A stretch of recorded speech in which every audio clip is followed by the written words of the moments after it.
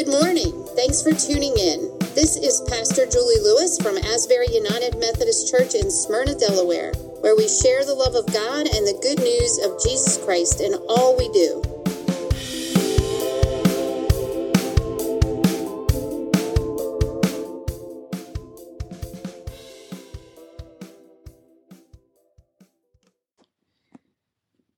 Good morning, it's Pastor Julie, and we are reading from two different scriptures this morning.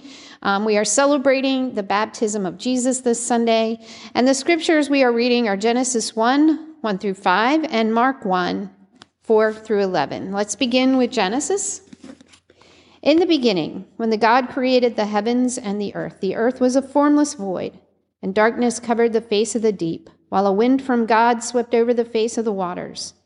Then God said, "Let there be light," and there was light.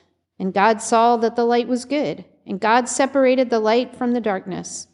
God called the light day, and the darkness he called night. And there was evening, and there was morning, the first day. And from the Gospel of Mark. John the Baptizer appeared in the wilderness, proclaiming a baptism of repentance for the forgiveness of sins. And people from the whole Judean countryside and all the people of Jerusalem were going out to him and were baptized by him in the river Jordan, confessing their sins. Now John was clothed with camel's hair, with a leather belt around his waist, and he ate locusts and wild honey. He proclaimed, "The one who is more powerful than I is coming after me. I am not worthy to stoop down and untie the thong of his sandals. I have baptized you with water, but he will baptize you with the Holy Spirit." In those days, Jesus came from Nazareth of Galilee and was baptized by John in the Jordan. And just as he was coming up out of the water, he saw the heavens torn apart and the Spirit descending like a dove on him. And a voice came from heaven, "You are my Son, the Beloved. With you I am well pleased." This is the word of God for the people of God. Thank you, God.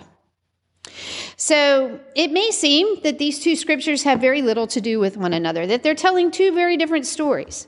But when we take a closer look, we can see that they have much in common and that these two stories are more similar than we imagine.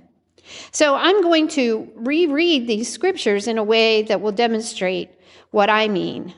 Please listen once again to the reading of the scriptures. In the beginning, when God created the heavens and the earth. The beginning of the good news of Jesus Christ, the Son of God.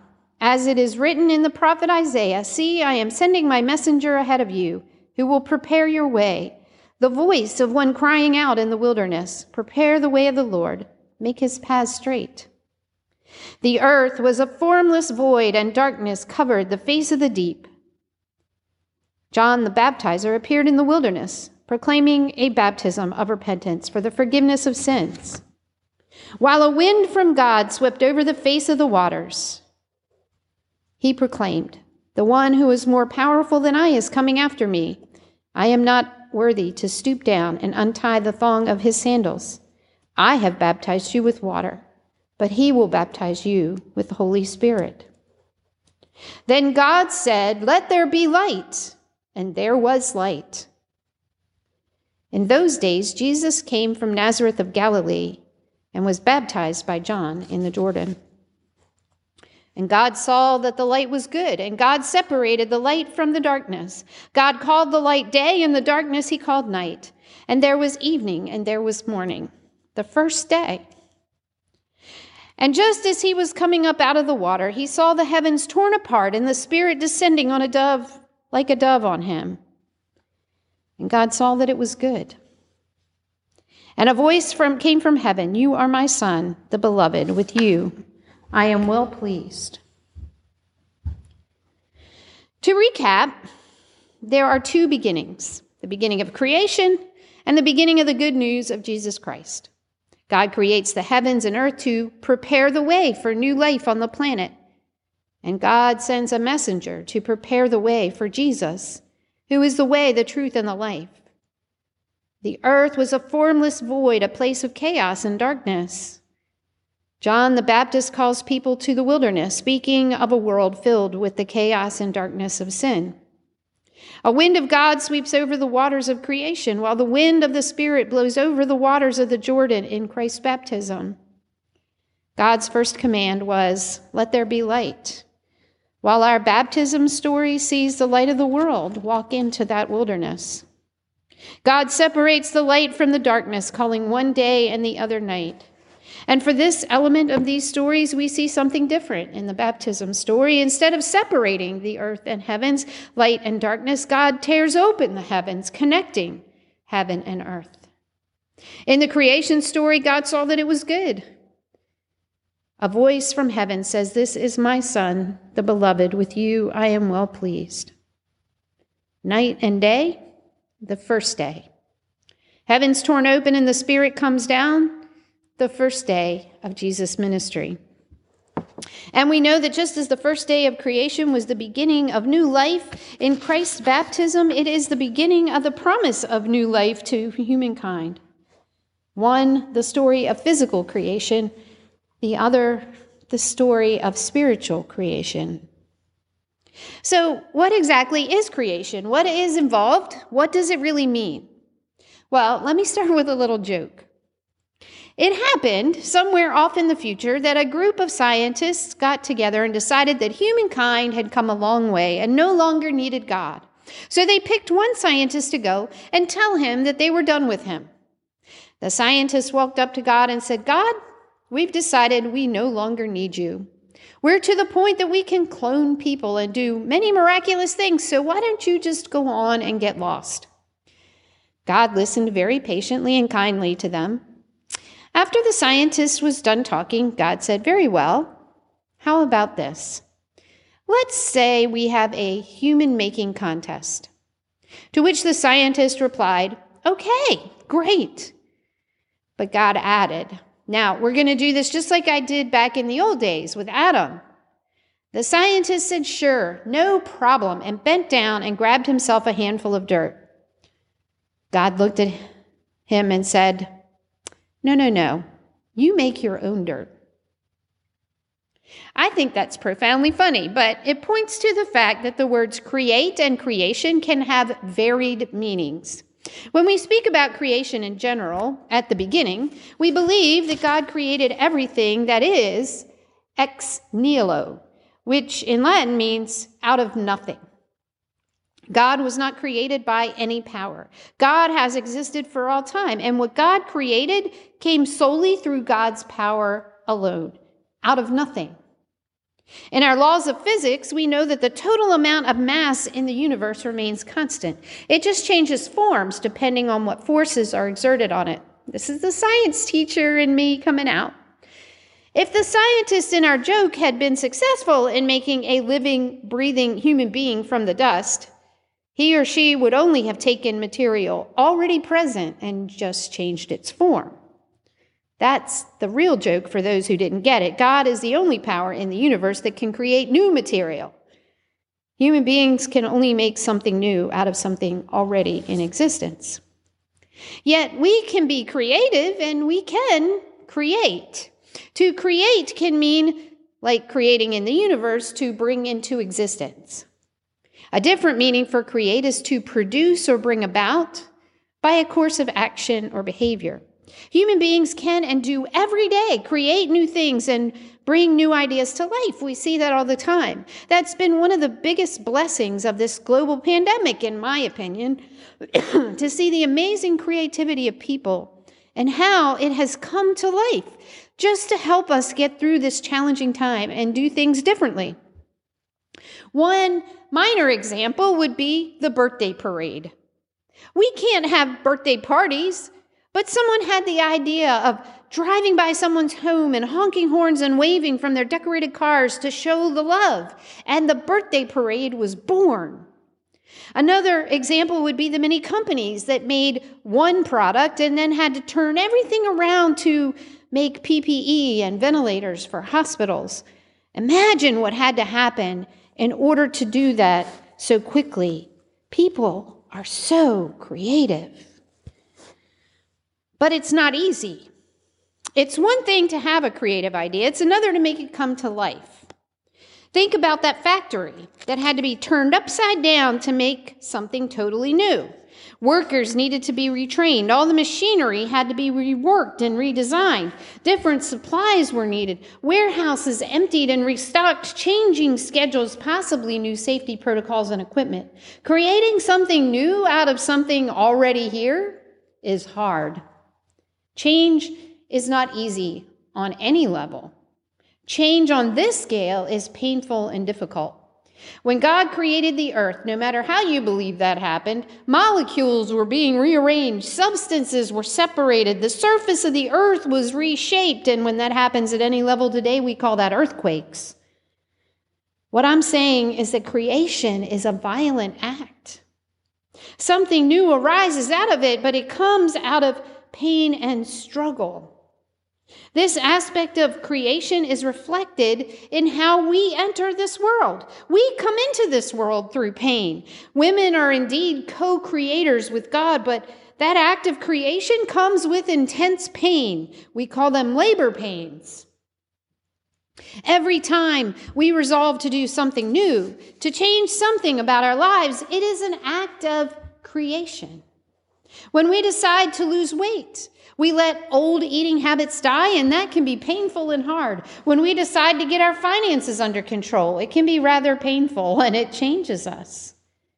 All those things will be for our good, to help bring us closer to what we aspire to be, but it's never easy and never without some sort of pain.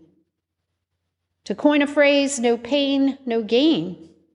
And if we're honest, to get something new, something has to die. So when we look more closely at the baptism of Jesus through the lens of creation, maybe we can more fully understand what is actually happening. At creation, God makes order out of the chaos and brings it to life. It is an act of violence that leaves nothing the same as when God's Spirit hovers over the waters of that dark and formless void. We often picture Jesus' baptism as a beautiful, serene moment in time. But this too was an act of creation, a violent act. God is recreating, moving to return the whole creation back to its original design. His Son was born into the world in the same way, with the same labor pains as the rest of humanity. He has suffered from the hardships of regular, normal life in the same way as those around him. Yet Jesus, God himself, walks into our darkness, the wilderness of chaos and sin, as a beacon of light, and steps into the same dark and dirty waters as the rest of us. Jesus gets his feet wet. He has not sinned, but he willingly steps into the chaos, into God's birthing room, to give new life to the world through his baptism. The Spirit once again hovers over the waters of creation, and now, though the heavens are torn open, ripped apart, in a single violent act of creation to bring heaven and earth together, making a way for God and all of creation to be one. And every act of creation or recreation, something has to die in order for something new to be born. For Jesus, this meant that his time of waiting was over. His new life, a life of teaching and ministry, a life that would ultimately change everything, recreating the world and bringing chaos back into order, was now beginning. There was no going back. The former things had passed away, and the new had come. You see, baptism is an act of divine creation, an act of bringing new life into the world, and giving birth to that new life can be painful, hard, and beautiful, all at the same time. If we are Christian, most likely we have been baptized. What did that mean to you? Somewhere along the way, we turned it into just a ritual to be completed, a happy occasion that warranted a potluck luncheon and handshakes and hugs all around. Yes, baptism is a momentous occasion in the life of a follower of Jesus Christ, but we must never forget that baptism is an act of creation. And creation is a violent act that takes what is present, tears it open, and brings heaven down to make it new. When we are baptized, the water represents dying to ourselves and rising to new life in Christ. We are consenting to allowing the Spirit to, in the words of David from Psalm 51, create in me a clean heart, O God, renew a right spirit within me. We are given new life, but there are labor pains as God rids us of those bad habits, the ways we have been unloving, the plans we have for our lives, and let God use the Spirit to reshape us into his image. It can be painful to change our old habits as we begin to love our enemies and put away our anger and fear. Walking with Jesus into the mission field, allowing the Spirit to change the way we see people, the way we think, and to begin the process of being recreated into the people we were meant to be is not an easy road. It is not for cowards. Jesus says, it's like picking up your cross and carrying it with him. Carrying a cross is not easy. It takes courage to let God recreate us, to be born again. But after the hardship, beyond the pain and struggle, comes that new life, and it makes our joy complete.